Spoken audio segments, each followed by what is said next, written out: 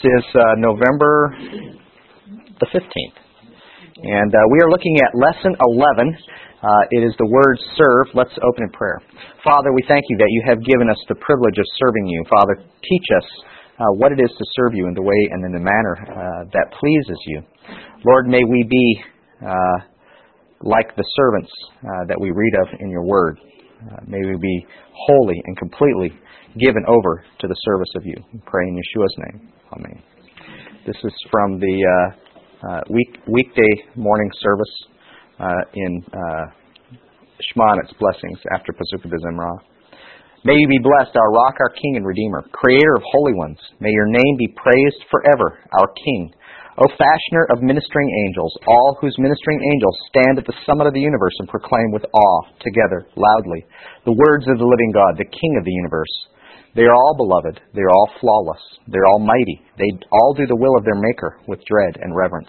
And they all open their mouth in holiness and purity and song and hymn and bless, praise, glorify, revere, sanctify, and declare the kingship of the name of God, the great, mighty, and awesome King. Holy is He. Then they all accept upon themselves the yoke of heavenly sovereignty from one another, and grant permission to one another to sanctify the one who formed them with tranquility, with clear articulation, and with sweetness. All of them, as one, proclaim His holiness and say with awe, Holy, holy, holy is the Lord, Master of legions. The whole world is filled with His glory. Then the Ophanim and the holy Chayot, with great noise, raise themselves towards the seraphim. Facing them, they give praise, saying, Blessed is the glory of the Lord from His place. Amen. That's service. Let's read from Malachi chapter 3, verse 14, and this is just a view of service does not always look like it's profitable. Serving the Lord, to serve Him, does not always look like it's profitable, that it has any benefit, that you get anything out of it. Malachi chapter 3, verse 14 says, You have said, It is useless to serve God, and that's the word avad. What profit is it that we have kept His ordinance, and that we have walked as mourners before the Lord of hosts? So now we call the proud blessed. For those who do wickedness are raised up. They even tempt God and go free. Then those who feared the Lord spoke to one another, and the Lord listened and heard them. So a book of remembrance was written before Him. For those who fear the Lord and who meditate on His name, they shall be mine, said the Lord of hosts, in the day that I make them my jewels, and I will spare them as a man spares his own son who serves him. Then you shall again discern between the righteous and the wicked, between one who serves God and one who does not serve Him. Malachi 3:14-18. It's have you seen this in your own life? Those who are dedicated to God, serve Him, oftentimes things don't go well for them, and yet the wicked prosper. And if you remember David, when David looked on that, he said, I'm amazed that the wicked prosper and the righteous suffer. And he says, and in fact, when I think about it, it's very depressing to me. Paraphrasing David. He says, but then I went into the house of the Lord, and I saw their end. It's very difficult when you serve God, truly serve Him. It's probably something that you have to constantly be guarding against, don't you think?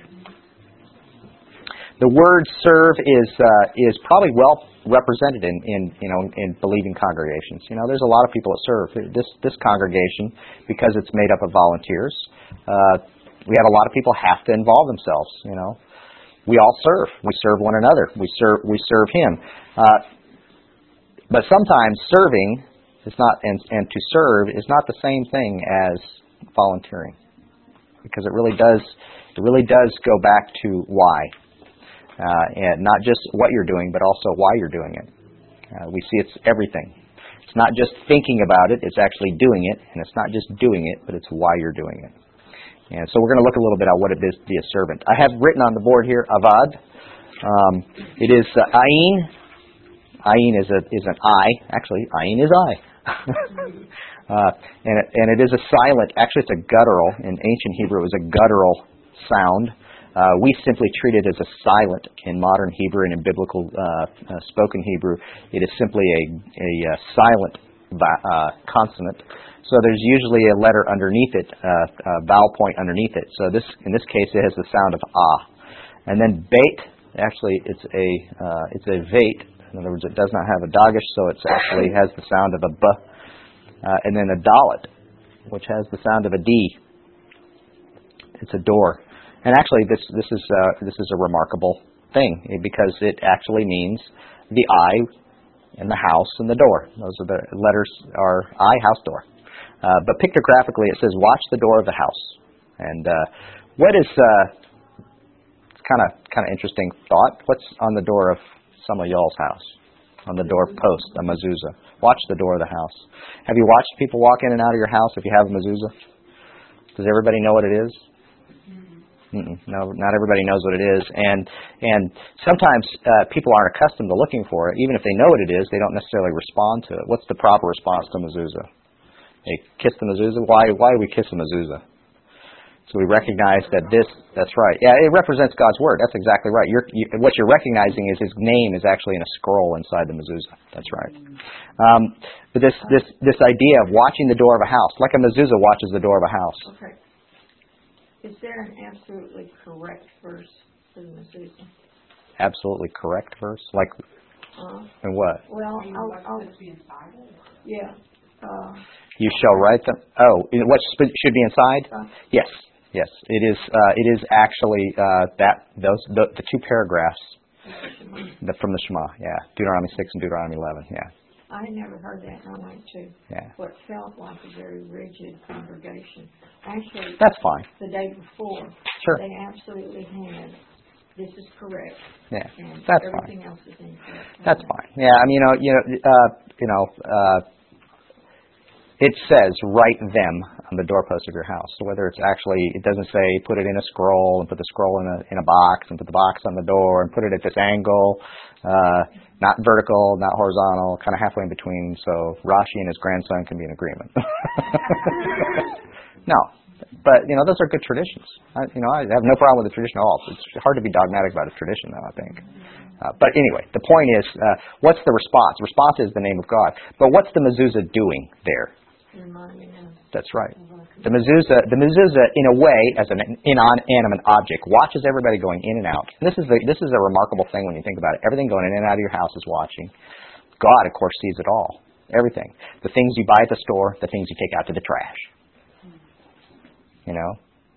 All of the people that come to visit you and when they leave. What goes on in the house? That's the most secret of all, right? So it's an interesting idea that this Ayin Bet Dalet Avad. It reminds me of mezuzah. We're going to get more mezuzah later on, so there's a lot of reminders and all this stuff. When we put it in conjunction with the word worship, shachah, we saw a few weeks ago, and yareh, fear, we also see the principle of submission. That's why I read from the daily prayers from where the angels serve God. They serve Him. They're ministering angels. That's what they're called, ministering angels. Ministering angels do things. They're busy doing things in service of God. We see Gabriel, a messenger, right? We see angels doing various things. But is it doing anything? To stand before the presence, the Ophanim and the Chayot, which are the round ones, as Scripture defines them in Ezekiel, the round ones, or the Holy Haut, the living ones. They stand before, and the Seraphim, the fiery ones, stand before the throne of God day and night and say, "Holy, holy, holy." Is that service? Yes. See, what good does that do?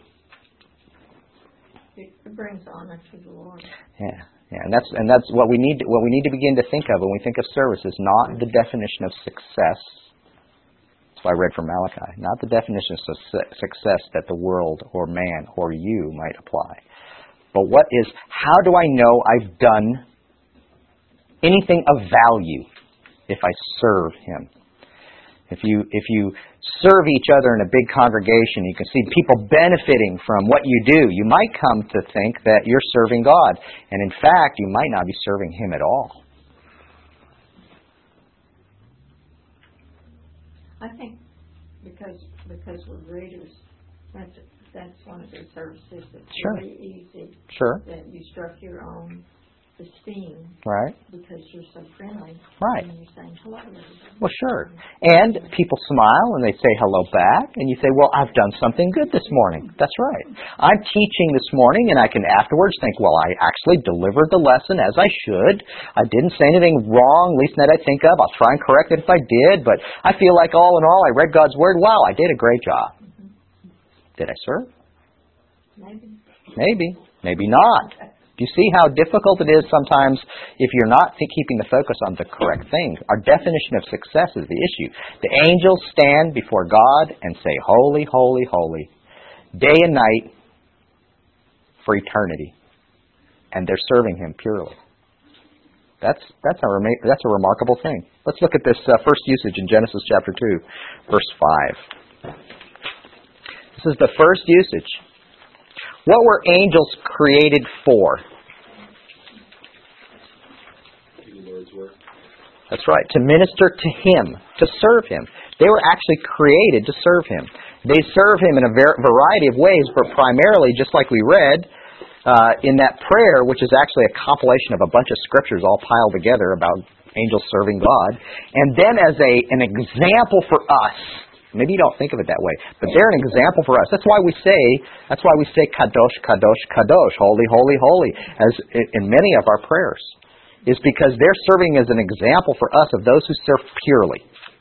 They serve without any compromise as to whether their own desires want to serve Him or whether they get anything out of it, or it's pure service to God. So, what were they created for? Aren't they fulfilling their purpose when they serve Him? Yes.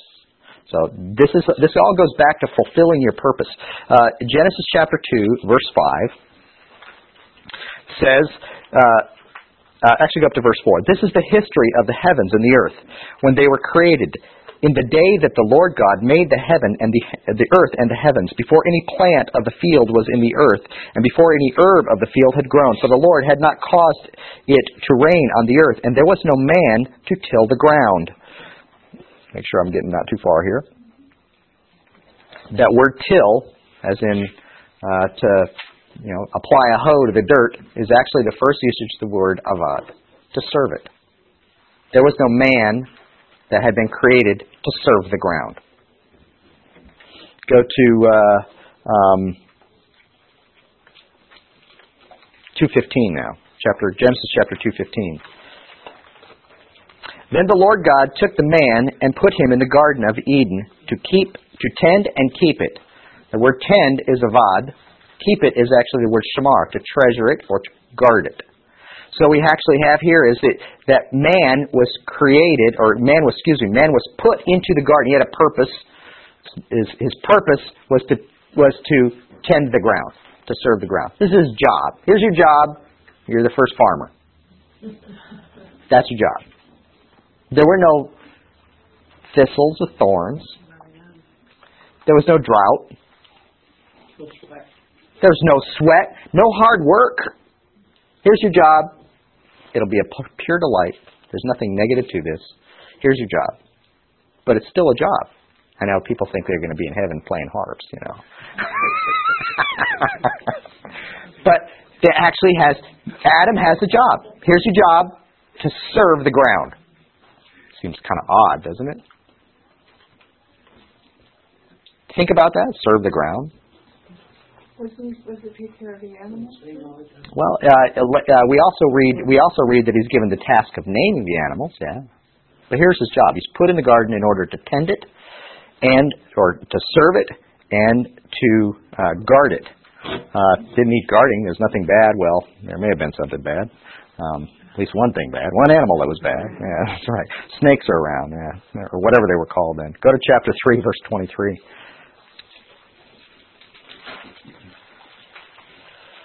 Therefore the Lord God, so this is after the sin of Adam and Eve. Therefore the Lord God sent him out of the Garden of Eden to till the ground from which he was taken.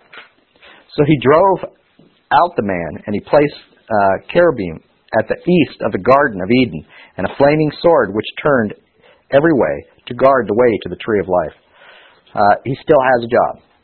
And here it says he's to till the ground from which he was taken. But he's put out of that garden. What's the difference? He's been demoted. That's true. He's been demoted. But now he's going to do it with a lot of bad stuff going on. Thorns and thistles. Yeah, really. Where is that? Curses the ground. Verse 17, halfway through 17. Curses the ground for your sake, for in toil you shall eat of it all the days of your life. Both thorns and thistles it shall bring forth for you. You shall eat the herb of the field, and the sweat of your face you shall eat bread, till you return to the ground. For out of it you were taken, for dust you are, and dust you shall return. Man's purpose to till the ground is still there, but now it's not going to be very successful. Now it's not going to have the appearance of having any benefit at all. In the end, he works a lifetime, and he still dies. He starts as the dirt, and he ends up as the dirt. You know, what value is that purpose? Well, what value is that job? Well, of course, we all know that it's still a great value, because the time in between is the time to glorify God. But the point here is that the job's the same, but it's going to look different. It's going to seem like the wicked prosper and the righteous fail. What we see in this first usage, these first usages of the word avad, is that to serve is a purpose word, and it describes what God intends for His people. It also reveals there's a connection between purpose and serving, and function follows form. Feet were made to walk on, right? So they serve their purpose. So do your feet serve their purpose? If you walk on them, they're doing a good job. So if you do what God has called you to do, you're serving your purpose. You're doing what you were made to do. Do you have to walk 50 miles for your feet to serve their purpose? No. Does everyone have to go, your feet do pretty good? People just assume, no, you walked, okay, so what's the big deal? You did what you were supposed to do. Your feet worked like they were supposed to. When something doesn't work like it was supposed to, that gets your attention, doesn't it? But what do we do in life? We gauge everything on the basis of what we measure success against. Instead of it's just doing what it's supposed to do, we have to say, but it did it really good. Not only was it able to drive across town, I did it on 30 miles to gallon. Right? What's the purpose? What's the measurement of success? Is it how big, is it for a congregational leader, is it how big your congregation gets? For a congregation, is it how fancy your building is? Or how wonderful your programs and your ministries are? How many people are being drawn from all around? Is that the measurement for success for serve? And we have to say, what's the measurement of success? Go back to the angels. What's the measurement of success for the angels? To worship the Lord. Yeah. And it says they revere the name of God. It's a separate paragraph. It's supposed to be accented. That's it. They did it. They did it. They revere the name of God. That's it. We did our job. We revered the name of God. Continually.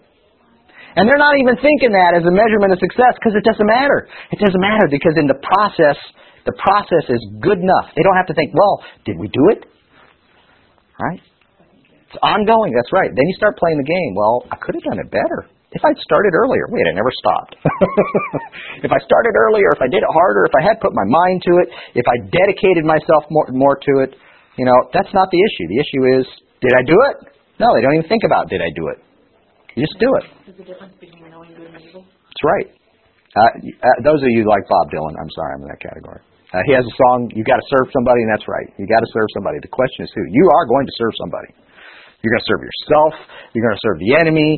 You're going to serve others in ways that aren't good and wholesome. Or you're going to serve God. It's a whole lot of people in the other category. There's only one person in the right category, serving Him. Go to Exodus chapter 7, verse 17. You love Passover, you know this. What's the purpose? Exodus chapter 7, verse 17. Why did God free us from the wicked hand of Pharaoh?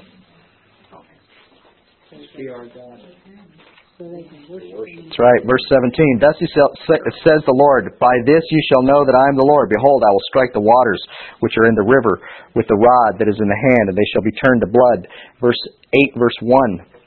And the Lord spoke to Moses, saying, go to Pharaoh and say to him, thus says the Lord, let my people go, that they may serve me. Avad, that's the word avad, that they may serve me. Where did they serve Him? Did they do very good? What measurement of success are you putting against that? Well, it's whether it brings honor and glory to God. Who's gets to decide?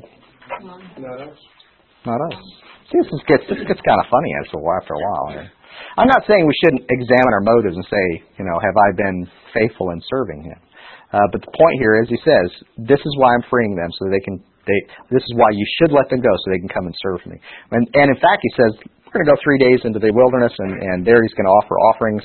So we see service is also tied. By the way, service, avad is the root word. Avodah is where we get that. That's actually a word for, in English, translated as worship. We saw that before, didn't we? We also see that word being used for prayer in the temple. It was all called avodah, prayer. It's when anybody could go join the prayer service the Levites were running, right? Avodah. When you go pray, if you pray either from a siddur or just pray spontaneously, that's avodah. And you usually call that worship, but it's actually serve. It's to serve God. Go to Exodus chapter 8, verse 20.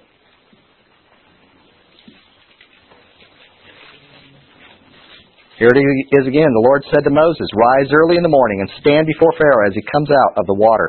Say to him, 'Thus says the Lord, let my people go, that they may serve me.'" Remember what He said at the very beginning? I'm going to let you know who I am. I'm going to strike Egypt with these plagues. You'll let me know who I am. And now He's striking them with His plagues, and He says, "Let my people go, that they may serve me." Worship me. That's right. Yeah, some words. Sometimes it's translated worship. It's the word avad. It's the verb avad. Go to chapter 9, verse 1. Then the Lord said to Pharaoh, "Go into Pharaoh and tell him, 'Thus says the Lord God of the Hebrews, let my people go, that they may serve me.'" How many times is He going to say this? Lots of times. Chapter 9, verse 13. Then the Lord said to Moses, "Rise early in the morning and stand before Pharaoh and say to him, 'Thus says the Lord God of the Hebrews, let my people go, that they may serve me.'" You'd think Pharaoh would be getting the picture here. If I let these people go, they're going to go serve this God. There was a reason why he rose early, though, because it wasn't like Pharaoh was supposedly seen as a god. Well, sure. And gods wouldn't use the restroom, and therefore he would be in the river. Could be, sure. So that's what I think. Denigrate him, yeah. Chapter 10, verse 3. Let's say over and over and over that the Lord hardened Pharaoh's heart so that he couldn't agree. Well, that's true. But He has a purpose here for His beast. He hardened his heart 10 times, but Pharaoh hardened his own heart 10 times. What we see is that He actually says that well, let's read this. Chapter 10, verse 3. So Moses and Aaron came in to the Pharaoh and said to him, "Thus says the Lord God of the Hebrews." Who is He? Lord of the Hebrews. God of the Hebrews, right? So there's a connection. These are my people, and they're not doing what they're supposed to do. And you're going to let them go so they can. "Thus says the Lord God of the Hebrews, how long will you refuse to humble yourself before me? Let my people go, that they may serve me." I have a task for these people. And I want them to do this task. You need to let them go so they can serve me. Rick, I'm making a connection between the purpose of the angels is to worship God. Mm-hmm. The purpose of man is to worship God. That's right. That's it. And worship, in this sense, and this is why we're looking at this from two different angles. Remember, we looked at the word worship was the word shachah, which was to bow down. But that's why this word and that word and avad are related, is because this is actually if you want to find the most times that the word worship is found in Scripture, it is the word avad. It's the same word that some translations make serve. That's right. It's to do what you were created to do. My Bible uses the word worship. Yeah. That's wrong, right? No, it's fine. No, that's what I'm saying. The words are interchangeable. But however, in the English, you may be thinking something different when you think worship. You may be thinking simply bowing down or religious acts. That's why we're doing it this way. It's not religious acts. Like also to do worship and everything you do. That's right. To serve Him. That's right. When we looked at worship, what did we see? We worship Him not 1 day, 2 days, 3 days a week. We were supposed to be worshiping Him when we sleep. That's right. Go to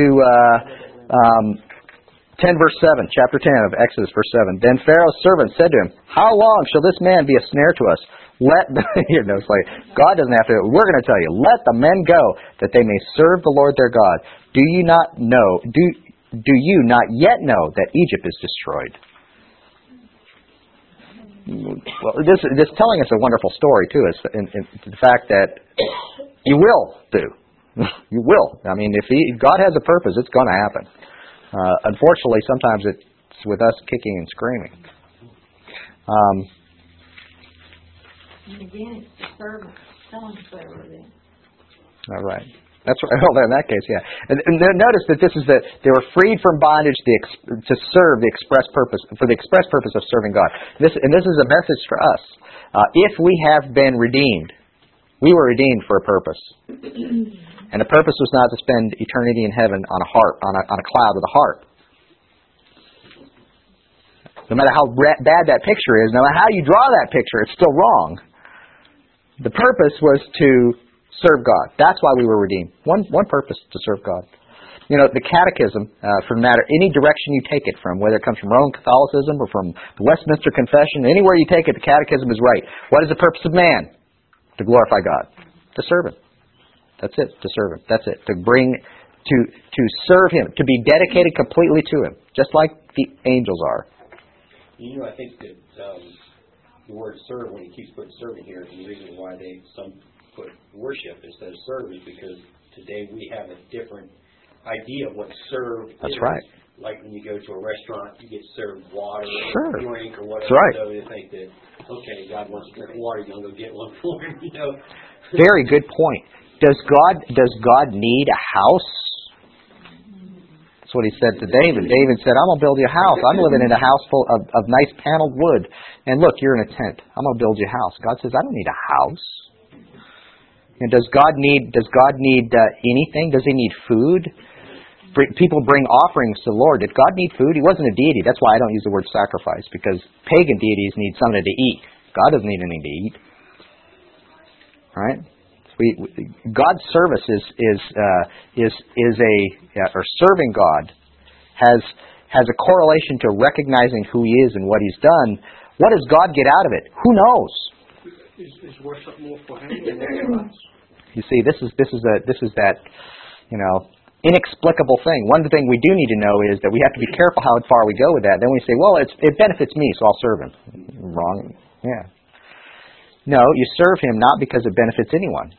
Not even because it benefits Him. It's because it's what you were created to do. It's your purpose. You're actually fulfilling your function. If you're a wheel, you go around. If you're a foot, you get walked on. If you're a human being, created in the image of God, you serve Him. You don't go, wow, I did a great job serving Him today. What? That's what you're created to do. So what? If you didn't do a great job, boy, that's a bad thing. If you didn't serve Him, that's a bad thing. Because you didn't do what you were created to do. Let's keep going. Exodus chapter 23. Is this making sense? Exodus chapter 23, verse 24.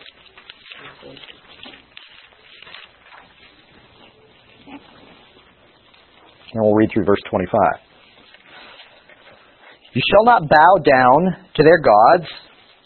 By the way, that is the word worship. In some Bibles may say worship, right? And that's the word shachah. We saw earlier in our study, right? And you shall nor serve them, avad. So they're related. They're connected. Nor do according to their works, but you shall utterly overthrow them and completely break down their sacred pillars.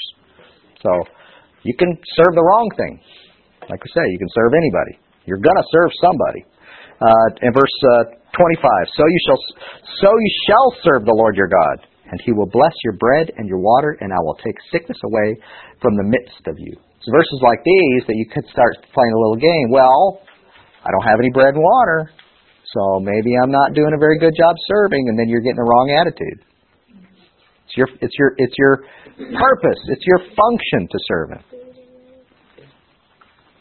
You have to do what Daniel did. He refused to worship their gods, and he wouldn't eat all their food. He wouldn't eat their meat. He ate vegetables. Right. And Shadrach, Meshach, He wouldn't bow down. Thrown That's into the right. furnace. Thrown into the fiery furnace. That's right. We see it again and again. But Nebuchadnezzar was brought to his knees. He was thrown out in the wilderness with the animals for 7 years. That's right. What about Joseph? Talk about serving. Did Joseph get tempted? Who did he serve? He fled, left his coat behind. Right? So in that case, it's not so obvious. But who are you going to serve? You're going to serve God, or are you going to serve Potiphar's wife? Go to Deuteronomy chapter 6, verse 13. We'll find it here.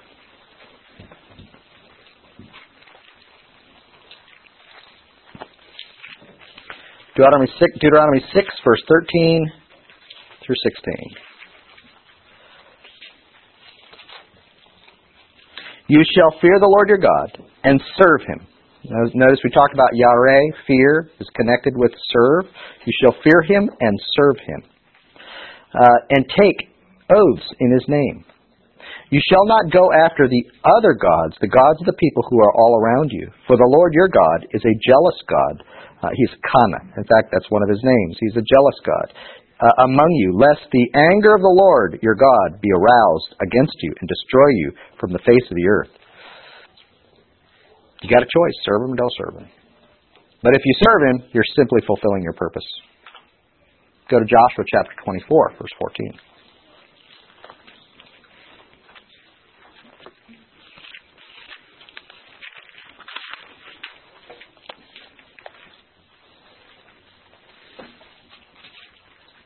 Now therefore, fear the Lord, and serve Him, Avad, in sincerity and in truth, and put away the gods which your fathers served on the other side of the river and in Egypt. Serve the Lord. And if it seems evil to you to serve the Lord, choose for yourselves this day whom you will serve. Whether the gods which your fathers served, that were the gods on the other side of the river, or the gods of the Amorites, in the land you dwell. But as for me and my house, we will serve the Lord. Keep reading. And the people answered and said, Far be it from us that we should forsake the Lord to serve other gods, Avad. For the Lord our God is He who brought us up and our fathers out of the land of Egypt, and the God in the house of bondage, who did those great signs in our sight and preserved us in all the way that we went and among the people through whom we passed. And the Lord drove out from before us all the people, including the Amorites who dwelt in the land. We also will serve the Lord, for He is our God. But Joshua said to the people, You cannot serve the Lord, for He is a holy God. He is a jealous God. He will not forgive your transgressions, nor your sins, if you forsake the Lord and serve foreign gods. Then He will turn and do harm and consume you after He has done you good. And the people said to Joshua, No, but we will serve the Lord. So Joshua said to the people, You are witnesses against yourselves that you have chosen the Lord for yourselves to serve Him. And they said, We are witnesses. Now therefore, he said, Put away the foreign gods which are among you, and incline your heart to the Lord God of Israel. And the people answered to Joshua, The Lord our God we will serve, and His voice we will obey. So Joshua made a covenant with the people that day, and made for them a statute and an ordinance in Shechem. Then Joshua wrote these words in the book of the law of God, and he took a large stone and set it up there under the oak, which is by the sanctuary of the Lord. And Joshua said to the people, Behold, the stone be a witness for us, for it heard all the words of the Lord which He spoke to us. It shall therefore be a witness lest you deny your God. So Joshua let the people depart, each to his own inheritance. Now it came to pass, after those things, that Joshua the son of Nun, the servant of the Lord, died, being 110 years old. And they buried him within the border of his inheritance at Timoth-Serah, and in the mountain of Ephraim, and the north side of the Mount Gahar. And Israel served the Lord all the days of Joshua, and all the days of the elders who outlived Joshua, who had known all the works of the Lord, which He had done for Israel. What did he do here? He wrote the words that just said in the book of the law, and he took up a large stone and set it there on the tree. That's a mezuzah. A mezuzah was a witness. The coming in and the going out of the land, it was a witness. They piled up stones when they crossed the Jordan. They were a witness. You said you would. Here it is. Will you? You put a mezuzah on your door. You need to make sure that what goes in and out the door, and what goes on inside the door and outside the door, is going back to this. You're a witness. Does God want just service? No. He wants exclusive service.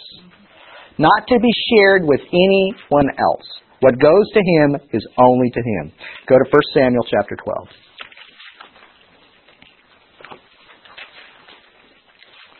Some people say, well, I better not put a mezuzah on my door. And I have to say, if you're not going to serve him, then you shouldn't. 1 Samuel chapter 12, verse 19. And all the people said to Samuel, pray for your servants to the Lord your God. Pray for your servants to the Lord your God, that we may not die, for we have added to all our sins the evil of a king, of asking a king for ourselves. They said, we will have a king. And Samuel was grieved and said, Lord, they want a king. And that means they're rejecting you. And God agreed. Samuel, they're not rejecting you. They are rejecting me. They want a king. They want someone to replace me. They want someone to replace me. They want a king over them, because they saw that all the people around them had a king. Verse 20, Then Samuel said to the people, Do not fear. You have done all this wickedness. Yet do not turn aside from following the Lord, but serve the Lord with all your heart, and do not turn aside. For then you will go after the empty things, which cannot profit or deliver, for they are nothing. For the Lord will not forsake his people, for his great name's sake, because it has pleased the Lord to make you his people. Moreover, as for me, far be it from me that I should sin against the Lord to cease praying for you. But I will teach you the good and the right way. Only fear the Lord and serve him in truth with all your heart. For consider what great things he has done for you. But if you will still do wickedly, you will be swept away, both you and your king. And we saw, of course, the first king, the people's choice, was a very bad choice.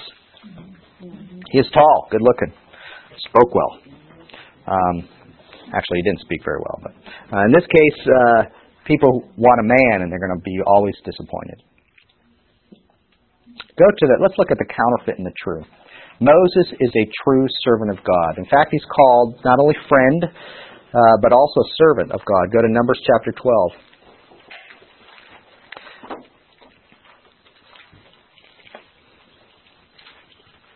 And when you find a man like Moses,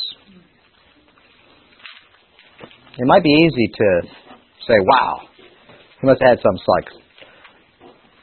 super anointing. And he did have a super anointing. But he might have super anointing. He actually was able to serve God in the way that he did.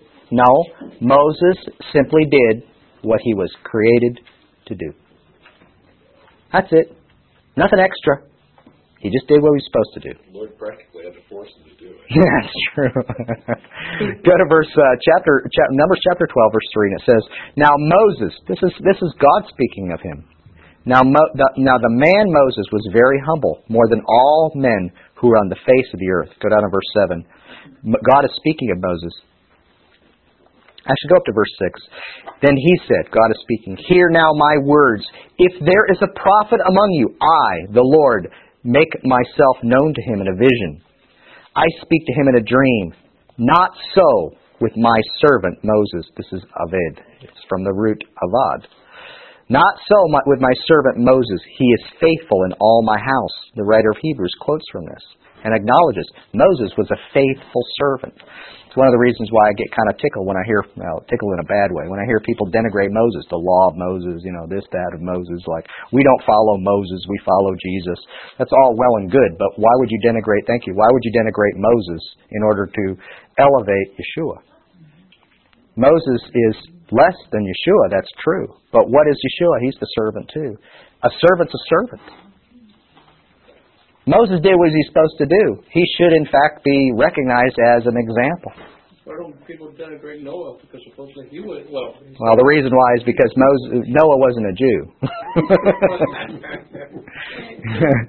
Can I ask a question? Yes, ma'am. Verse, it says, I speak with him face to face.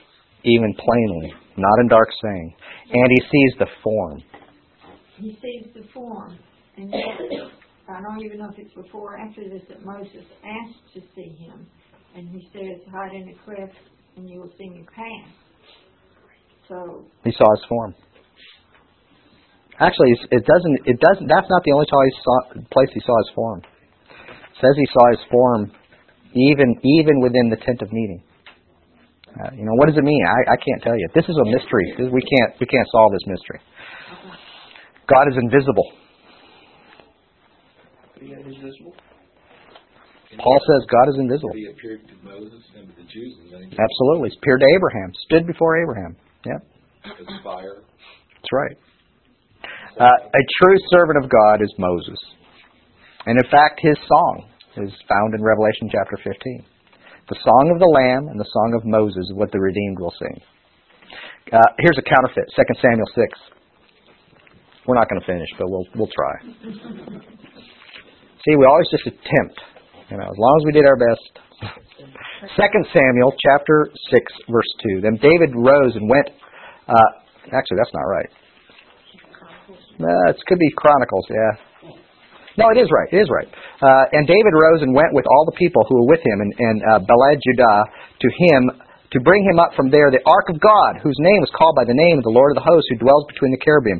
And they set the ark of God on a new cart, which was not right, and brought it out of the house of Abinadab, which was on the hill, and Uzzah and Ahio, the son of Adinabab, drove the new cart, and they brought it out of the house of Adinabab, which was on the hill, accompanying the ark of God, and Ahio went before the ark. Then David and all the house of Israel played music before the Lord on all kinds of instruments of fir wood, on harps, stringed instruments, tambourines, sistrums, and on cymbals. This is like a worship service. Wow, it's wonderful. When it came to Nachon's threshing floor, Uzzah put out his hand to the ark of God and took hold of it, for the oxen stumbled. And the anger of the Lord was aroused against Uzzah, and God struck him with his error, and he died there by the ark of God. Hey, it's a worship service. I mean, he's being honoring to the Lord. He doesn't want the ark to tumble off onto the ground. He puts his hand up to settle it. He gets struck dead. Not service. He did not serve God. Why? Serving God means obeying Him. And if you can't obey Him, don't say, well, I'm serving God. By the way, David wasn't serving me either because he put it on a cart. It wasn't allowed to be put on a cart. It was supposed to be carried, wasn't it? God didn't need Uzzah to save the ark. He didn't. He didn't need him. If you think that God needs you, that you're willing to disobey Him or to blur the lines or to compromise because He needs you, that's not service. Lord, I know that I'm a leader in a congregation, or I'm in a leadership role of congregation, and however, we've got to cover this up, what I've done or whatever else, because it'll bring dishonor to your name. Well, God doesn't need you. But Uzzah may have done it without even thinking about it. Sure. Good. But exactly. Now let's look at the reverse of that. If you keep on reading, and I'm not going to go into it because we don't have time, David takes the ark and he says, I am not going to move it. This thing's dangerous. God is dangerous, by the way. This thing is dangerous. I'm going to take it and I'm going to put it here. Here's a house nearby. Obed-Edom, who is named Obed, which means a servant. Avad. Obed-Edom, we need to take this and put the ark in your house. Will you keep it? Oh, yes, I'll keep it. No problem. Obed-Edom's house is like,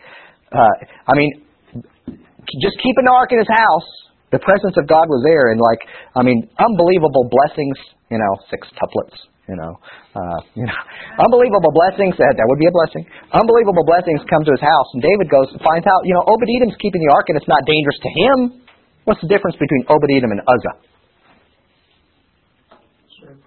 Yeah. What did Obed-Edom do? What he was supposed to do. He obeyed God. He didn't touch the ark. That's right. He obeyed God. He just obeyed God. Don't touch it. Okay, I won't touch it. And that brings glory to God.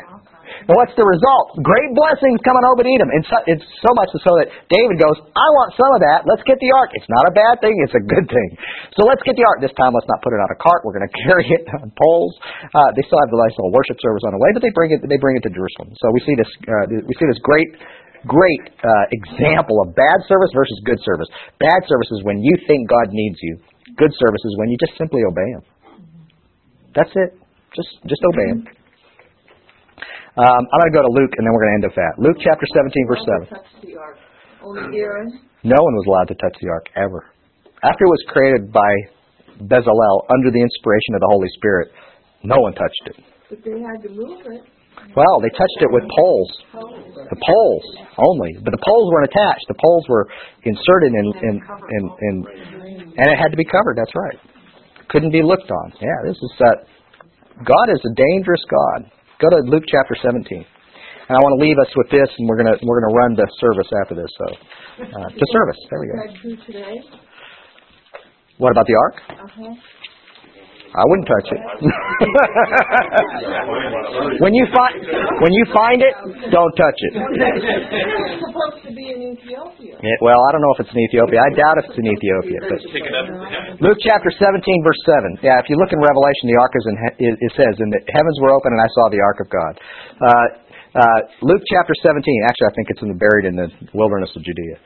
Luke 17, verse 7. "And which of you, having a servant," this is Yeshua's words, "and which of you, having a servant, plowing or tending sheep, will say to him when he has come in from the field," in other words, if you have a servant and they come in, they're all sweaty, they're tired, will say to him, "Come at once, sit down and eat." But will he not rather say to him, would not the master rather say to the servant, "Prepare something for my supper, and gird yourself, and serve me till I have eaten and drink, and afterwards you will eat and drink"? Does he thank that servant because he did the things that were commanded him? I think not. So likewise, when you have done all those things, these are Yeshua's words to us. When you have done all those things which are commanded, you say to me, "We are unprofitable servants. We have done what was our duty to do." You can't pat yourself on the back and say, "I served the master well." You can't say, "Wow, I've reached this point in my life and I've been a good servant of Yeshua, the Messiah." No, we're supposed to say, "I have been unprofitable. I haven't done anything for you. You have benefited nothing from having me as your servant. I've just done what was my duty. You made me, you created me. I've just done my duty. And I haven't done it very well even. But I just did my duty." We do not serve God for something. We serve Him because that's what we were created to do. And if we're not serving Him, if we're not doing what we were created to do, we're bringing Him dishonor. And when we do serve Him and do what we were created to do, we do bring Him glory, but we are unprofitable servants. We're just doing our duty. It's nothing we can pat ourselves on the back for. The question is, are you going to be like Obed-Edom, just simply content to serve Him? Just obey Him. Don't touch the ark. Just to serve Him. To stand near Him and to listen and to watch. That is a real verb. It really is. That is a real doing something. We will receive a reward, though, for this service. But it can't be a part of the equation. Judgment seat of God certainly gives a reward, but it's His response is a gracious response, not because we deserve it. From Revelation chapter 22 says, "And there shall be no curse, but the throne of God and of the Lamb shall be in it, and His servants shall serve Him." Yes, we are going to have a job. "They shall see His face, and His name shall be on their foreheads." Revelation 22:3, verse 4. Let's close in prayer. Father, thank You that You have called us into Your service, that we are called to serve You. Thank You that You have created us for a purpose, and that purpose is a lofty and eternal purpose that we will never completely fulfill, that we will never finish, but it was continual. For eternity will we serve You. Thank You that You have called us into Your service, that You created us for this great and awesome task. Father, may we be faithful in the simple and small things in life to serve You. In Yeshua's name, amen.